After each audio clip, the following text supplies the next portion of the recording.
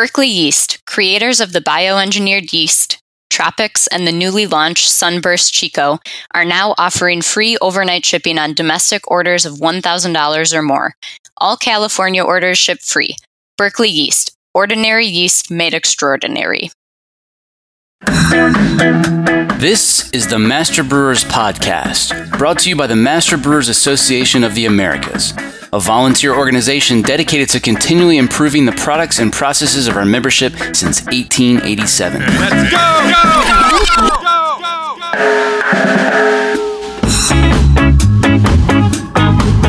Master Brewers brings you interviews with the industry's best and brightest in brewing science, technology, and operations.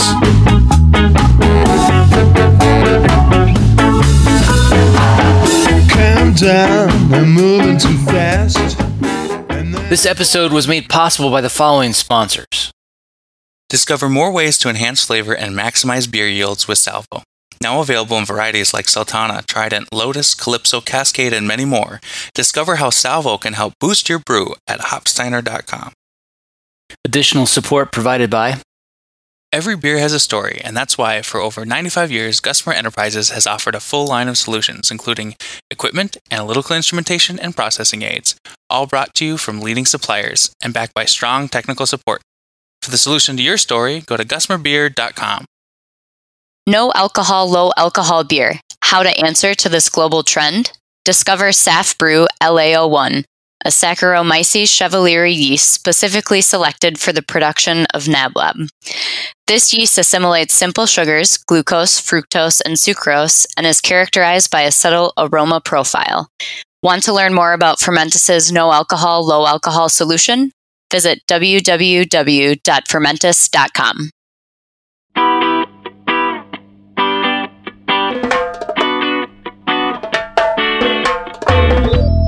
How do we know this gene makes a difference for haze in a lot of brewing strains?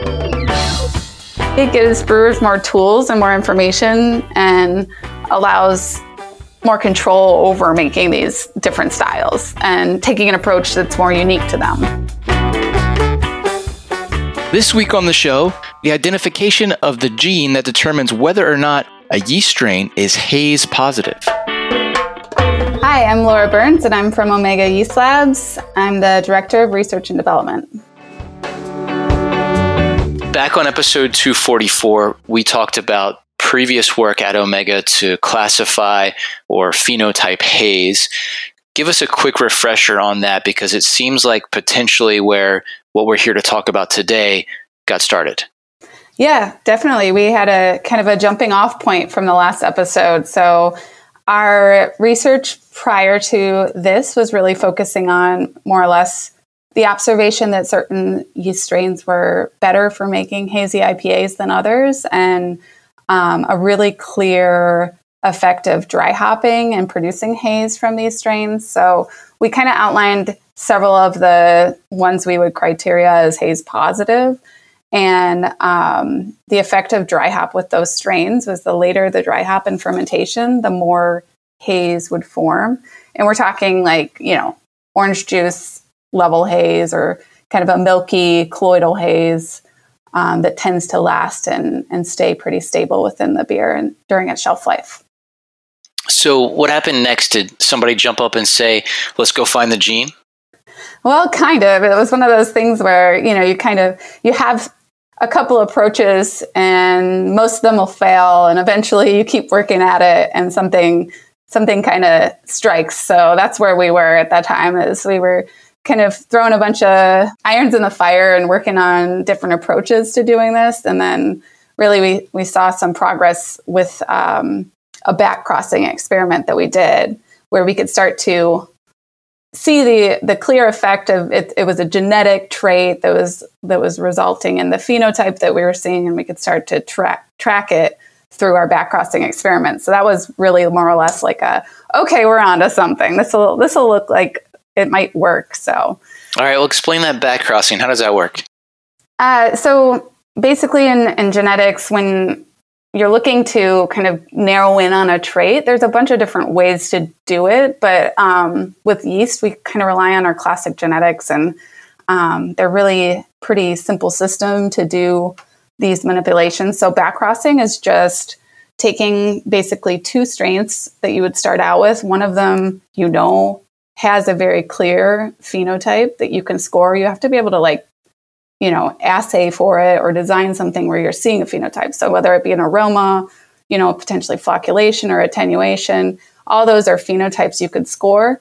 So you got to start out with something that you'll be able to see on the next generation and screen for. So we take the two strains starting out, one that has the phenotype and one that doesn't, and then basically kind of shuffle their genetics by crossing them. And every time they mate, they're producing offspring.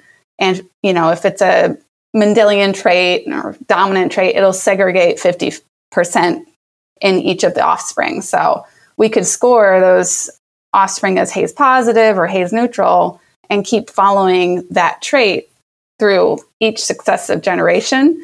By the end, 7 generations later, we're getting down to 99.9% of the traits have kind of shuffled into the Hayes positive strain. So we continue to back cross it to the strain that's not Hayes positive, Hayes neutral, and shuffle in the genetics until we get down to the point where we're really only looking at one gene or potentially a couple of different genetic loci that would be different and that we could then kind of screen and look for. So it really only took seven cycles to get to that point? Yeah. So by the 7th back cross, we were 99% isogenic, is what we would call it. It's identical to the non-hazy strain. So being so close to the non-hazy strain, we just took an approach with next generation sequencing and sequenced the entire genome of the backcross strain and the parental strains. And then we were able to hone in on a specific locus that was linking back to Hayes. So explain what locus means to most folks listening. Probably don't know that. Yeah. So basically, if you have a bunch of different chromosomes, yeast has 16 chromosomes. So you're looking for a specific region within a chromosome that maps and looks like one of the parents, but not like another. So it's really doing kind of, I guess, the best analogy we came up with when we were trying to talk about this to the lab is if you were to shuffle a bunch of cards. And so I had maybe 2 card decks. One of them that we started out with was a lucky card deck, and the other card deck didn't have any luck. So by if they're different enough, one's a bicycle deck, one's your deck from wherever, trip you took last, and you're shuffling them, you kind of have to keep going back to one of the decks to, in the end, come down to a single deck that only has one card that's similar to the original lucky deck. And then that's your lucky card. So it's just a shuffling experiment where you're trying to get rid of all of the other genes that don't mean anything to Hayes. And then by the end, you want to be able to identify the region or the locus that is different. And that's how you pick out the Hayes gene. Explain the difference between long and short read sequencing and why that matters here.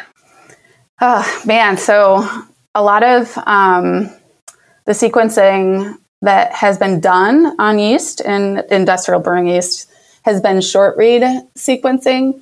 And to initially identify the Hayes locus, we relied on short read data. But short read data is much smaller, little snippets. It can be 20, 50 nucleotide bits of DNA sequencing that span the whole genome, but then have to kind of be mapped back to what we call a reference genome to start to get more information out of the sequencing data.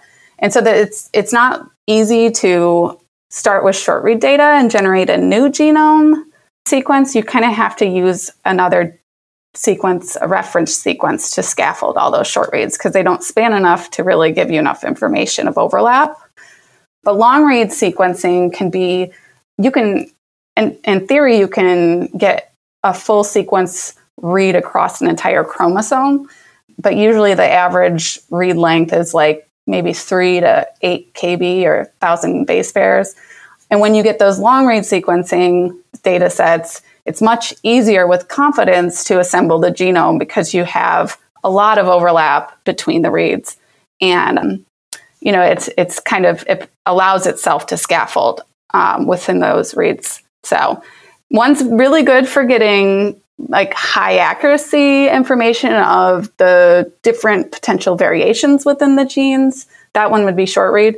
But the other one is really good for getting at like long regions of repeat elements or regions that are a little bit more difficult to assemble because of the structure of the region. So there's benefits to both of them. And for this project, we really had to rely on both. The first backcrossing experiment was short read data sets, and we kind of honed in on that specific locus of haze with the short read data sets. But then later, we made a lot of use of the long read data sets to understand the structure of the gene. Dig a little deeper into the detective work you did here and tell us about the gene that you zeroed in on as your top suspect. Okay, so I guess from the first backcrossing experiment, we were looking across the genome and we wanted to find the region that showed variation that was consistent with the Haze phenotype. So by doing this, we are able to look very closely into this region on chromosome 9 on the left telomere arm that showed a very consistent correlation to Haze. And when we kind of started digging in deeper on that region, the one thing that was interesting with the short reads, which gave us a little bit of like pause and that doesn't really like make sense, is that the coverage, which means the number of reads that we're mapping to this specific spot on chromosome 9, all of a sudden was skyrocketing. So we were getting, instead of like a normal read count in that area would be, 200, that might be the amount of coverage we got across the yeast genome. All of a sudden in this region of chromosome 9, we were seeing counts all the way up to 1,500. So we knew that the coverage was really increasing over this region, but we didn't know why. So from there, we started to look at the coordinates and map that back to predicted genes in that region. And that's kind of how we started narrowing in on this gene HZY1, which it didn't even have a name to tell you what the gene was doing. It was really more or less it was picked up on a genetic screen in yeast, but a lot of the screens that they do in the lab don't really mean anything to what the yeast do in their environment or, in brewing. They're kind of just looking at these snapshots of growth and trying to score phenotypes, but nothing really came out for its phenotype. So basically, we knew it was there, but we didn't know what it did, and nobody, didn't really have a name or anything, I guess. Exactly. Actually, yeah. Its previous name was CSS1, which just meant condition-specific secreted. Okay. And we actually found out from the lab strain, that people do all of these characterizations and all the studies.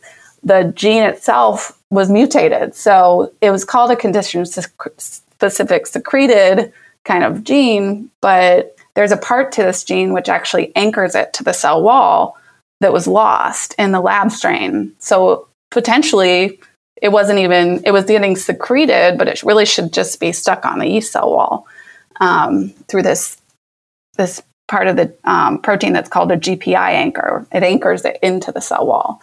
So even when it had like some sort of described function in the lab strain, it really wasn't describing what it was doing.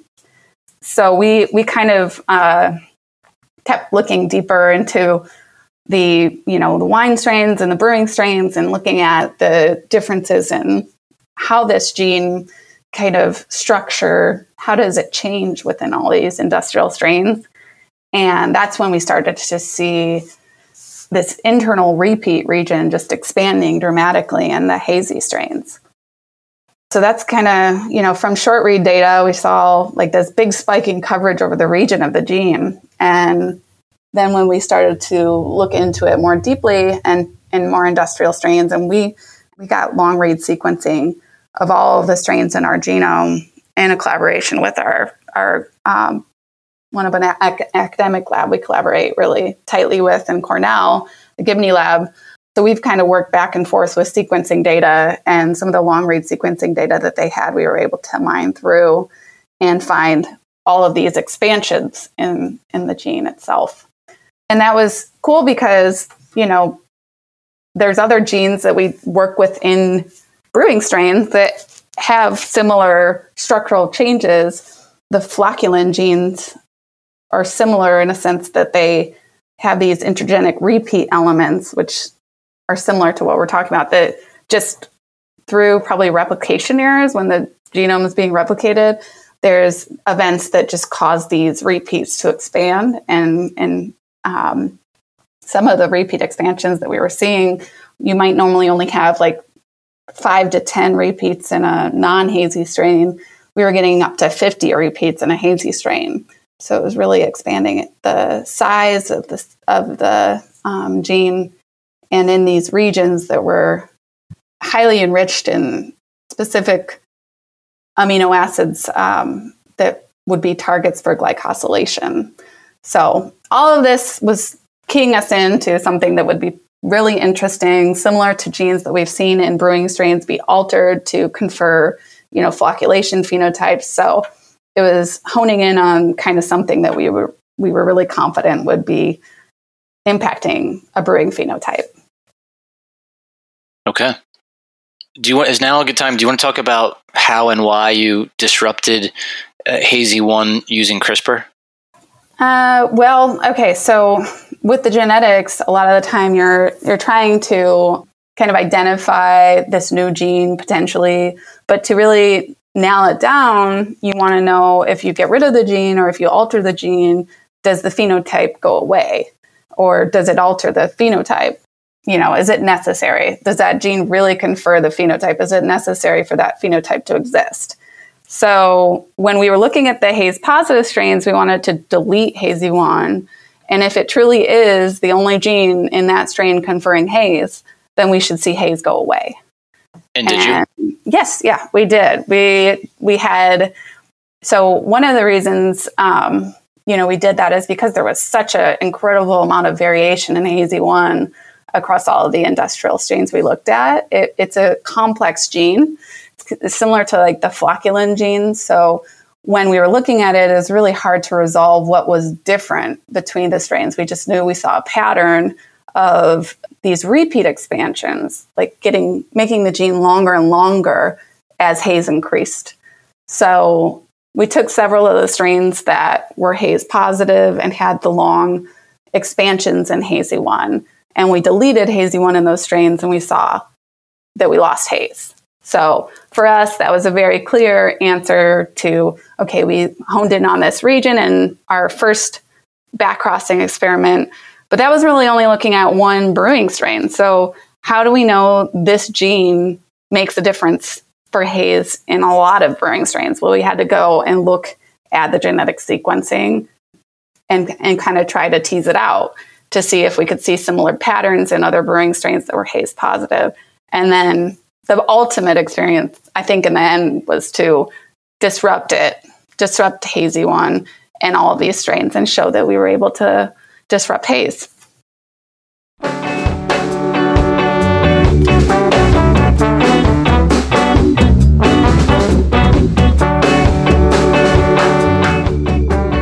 Coming up. Like, why would dry hop timing have such an influence? Like, early dry hopping almost negates the effect of a late dry hopping. It's not only that you get less Haze with early dry hopping. If you do early dry hopping, you don't get as much Haze out of the later dry hopping when double dry hopping. I'm John Bryce, and you're listening to the Master Brewers Podcast from the Master Brewers Association of the Americas.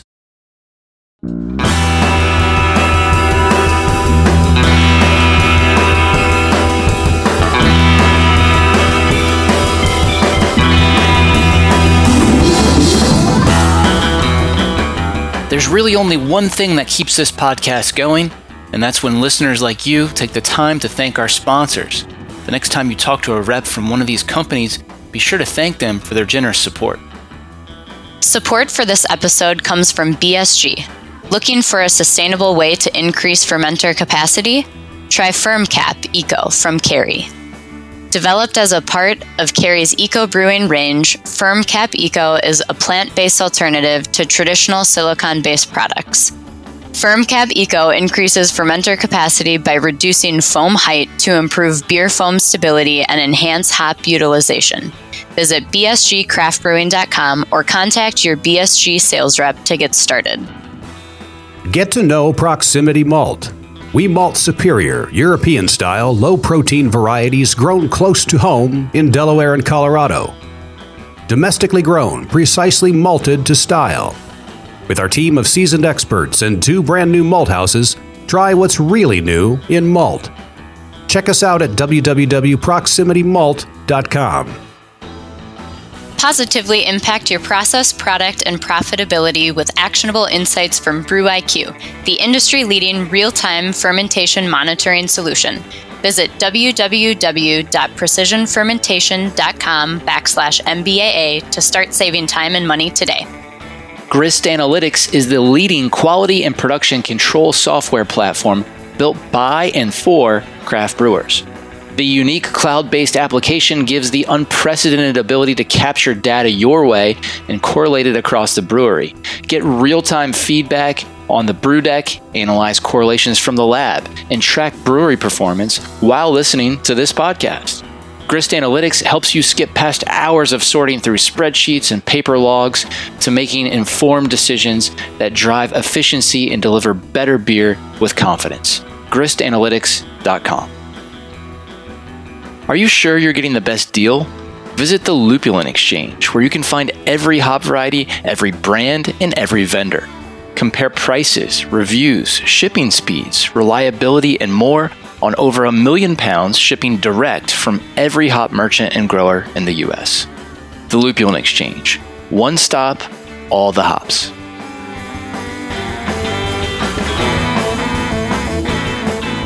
And here's what's coming up on the Master Brewers calendar. District Pittsburgh has a technical conference September 9th at Pittsburgh Brewing Company in Creighton. District Southern California is having a private tour at Stone Brewery in Escondido September 14th. District Milwaukee meets at the Molson Coors Miller Inn September 21st. The world-famous Master Brewers Brewing and Malting Science course begins September 29th. The 2023 Master Brewers Conference will be October 6th through the 8th in Seattle, Washington. District New England meets October 6th in Lyman. District Michigan's fall meeting will be at Founders Brewing in Grand Rapids, October 19th. District Rocky Mountain meets at Ska Brewing in Durango, October 21st. District Southern California meets November 4th at Tarantula Hill Brewing. District Great Plains, District St. Louis, and the Missouri Craft Brewers Guild are holding a joint meeting November 10th and 11th in Springfield. Check out the full calendar of events at mbaa.com for more details or to find a district meeting near you. Haven't joined Master Brewers? Now's the time. Just for listening to the Master Brewers podcast, become a member for $123 for the year. Head over to mbaa.com and use code BEER2023 when you join.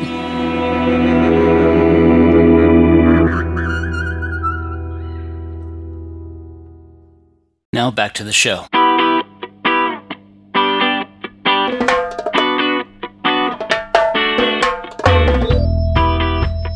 How exactly does HZY1 create or stabilize haze in beer?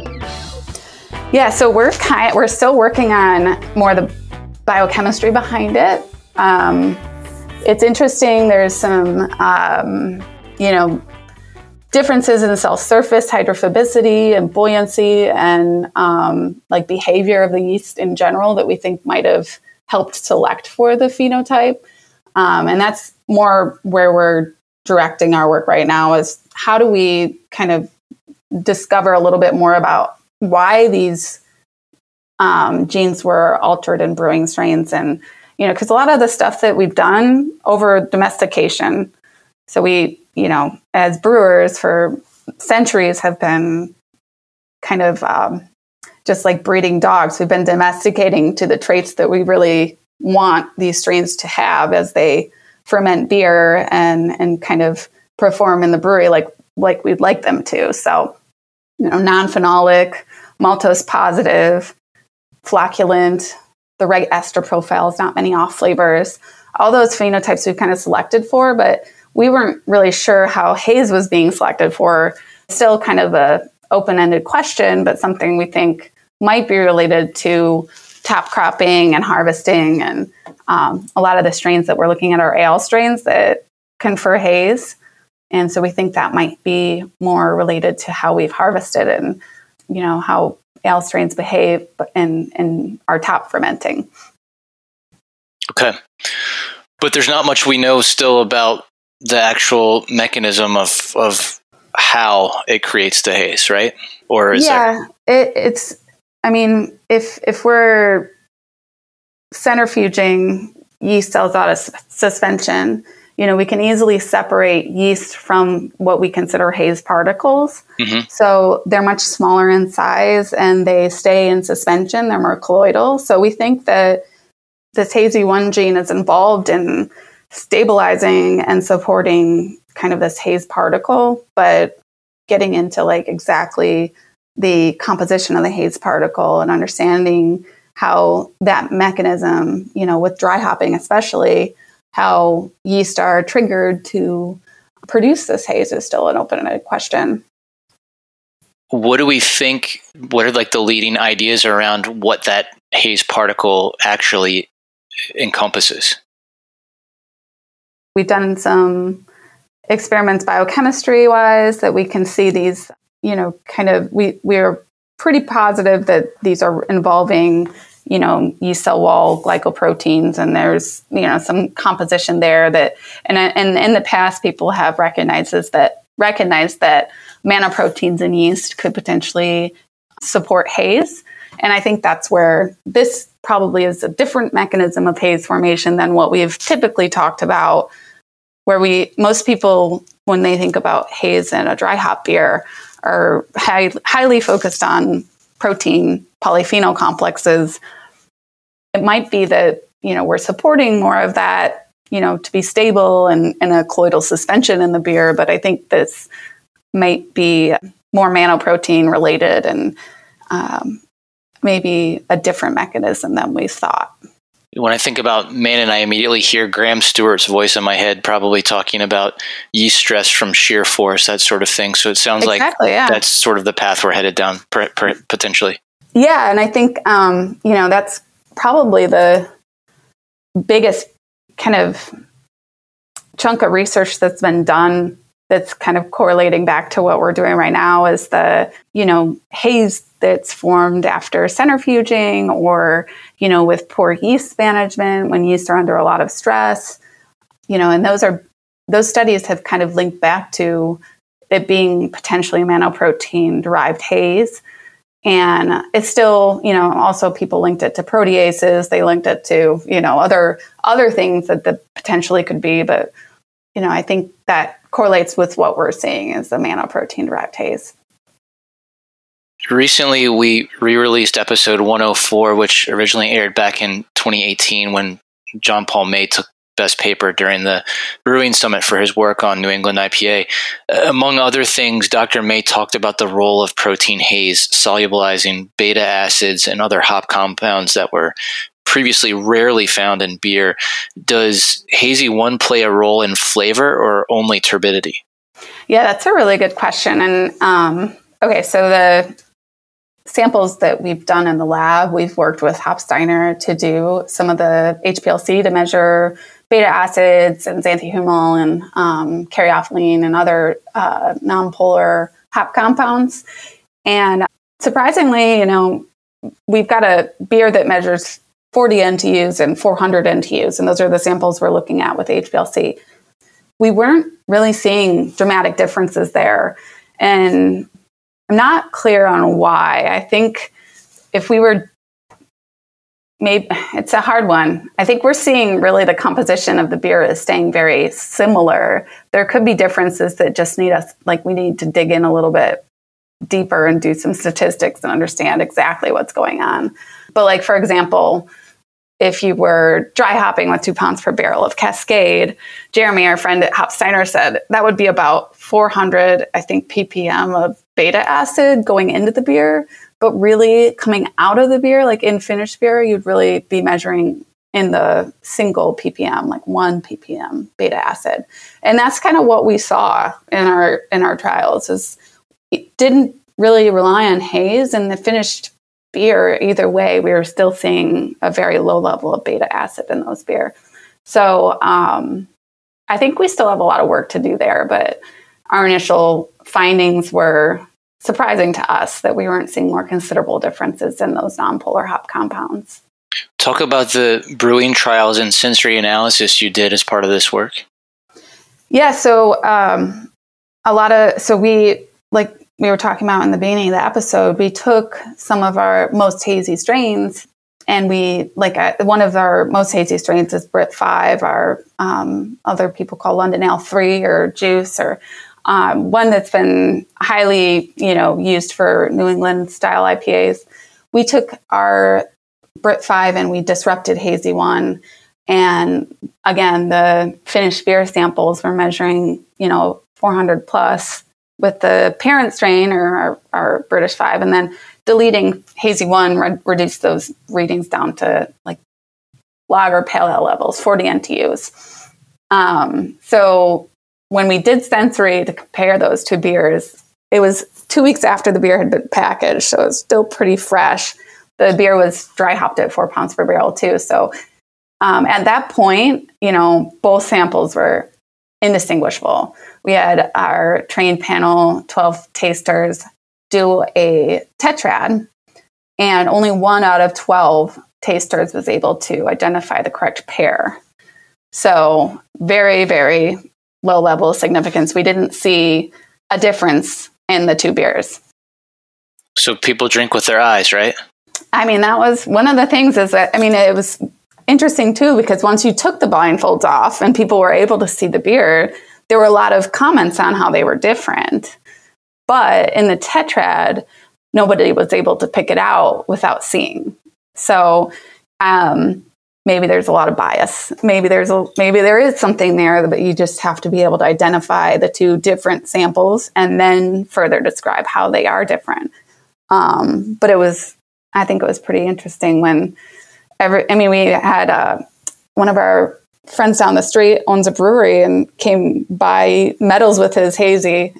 He got, I think for the first year, hazy IPA category was open on GABF. He medaled for his hazy, and he came by and tasted them and was similarly more or less like we gave the tetrad to him, and he was convinced he might have a difference, but it wasn't the correct pair, and kind of blew his mind too. Like, how did I not tell the differences between these? But I think we have, in subsequent batches that we've done, there could be some variation just between the beer when you're brewing it. But I think we're starting to get some more training, and people are starting to identify what they think might be different between the samples. So we've had people start to score a little bit more closely on what they pick out as different between the beers, which I think is really interesting. If anything, the difference that we've been identifying is kind of counterintuitive. It's a little bit more bitterness and harshness to the hazy version versus the non-hazy version. Can HZY1 produce strong haze without dry hopping? Not in our experiments that I think there's probably a component of dry hop that's inducing a response in the yeast, and that's kind of one of our, so it happens with late dry hopping, and it turns out probably this CSS1 gene, this HZY1 gene is turned on later in fermentation. So we think that there's some sort of response the yeast has to dry hop that induces this haze. And I'm sure there's probably other ways that it gets induced, and maybe that's what comes down to kind of the shear stress that people talked about, or poor yeast management. I think maybe those are other mechanisms of producing haze with yeast manner proteins that could be relying on some sort of stress response. Cool. Didn't you do some experiments where if you dry hop early, that it ends up being like even more clear than intended? Yeah. So, and that's, one of the reasons why this was a hard project to kind of mechanistically think through is like, why would dry hop timing have such an influence? Like early dry hopping almost negates the effect of a late dry hopping. It's not only that you get less haze with early dry hopping. If you do early dry hopping, you don't get as much haze out of the later dry hopping when double dry hopping. So it's like a clarifying effect that we see with early dry hopping. So we're still kind of worrying or like are thinking through what that's doing with that early dry hop, why the response to the late dry hop would be different. And there's definitely some ideas about, conditioned responses in yeast. If they see a stress, they don't react the same the second time. Mm-hmm. So that could be something. And I've heard from brewers too, it's not just this early dry hop that negates or kind of like reduces the overall haze potential of the beer, but people have shared some of our customers had tube transfers that resulted in kind of more hop carryover from the whirlpool. And then other customers have talked about like the excessive use of like extracts in the whirlpool. They're just loading their whirlpool up with so much oil that's having a negative effect on the haze. So I think there's potentially an interesting effect of those hop oils getting in early fermentation that's not letting the yeast have the same response in late fermentation. If you look at some of the most haze positive yeast strains, how does the level of haze compare in high versus low protein worts? Is there any kind of synergistic effect with other haze drivers here? Oh yes, definitely. So you can do an all barley wort and see, just the effects more or less of the yeast derived haze that we're talking about. Mm-hmm. And that can go from like 40 to 800 NTUs is like the base level differences there. But combining, more adjuncts and beta glucans and kind of other key factors to haze, those can act in combination. So like if you brew with what we call a haze neutral strain, Chico's haze neutral, but people have made hazy beers with Chico. Sure. It's not impossible to create haze in other ways. You just have to work harder. Yeah, you have to work a lot harder. I've heard breweries using pectin and breweries doing all sorts of things with beta glucan mash, just trying to really emphasize the beta glucan content of the beer. But with a haze positive strain, it's easier. And maybe you're still going to struggle in some scenarios, but with haze positive yeast, it seems to be just kind of like more straightforward and less reliant on those other components to haze. Okay. Do you have any comments or observations regarding selective pressure for HZY1?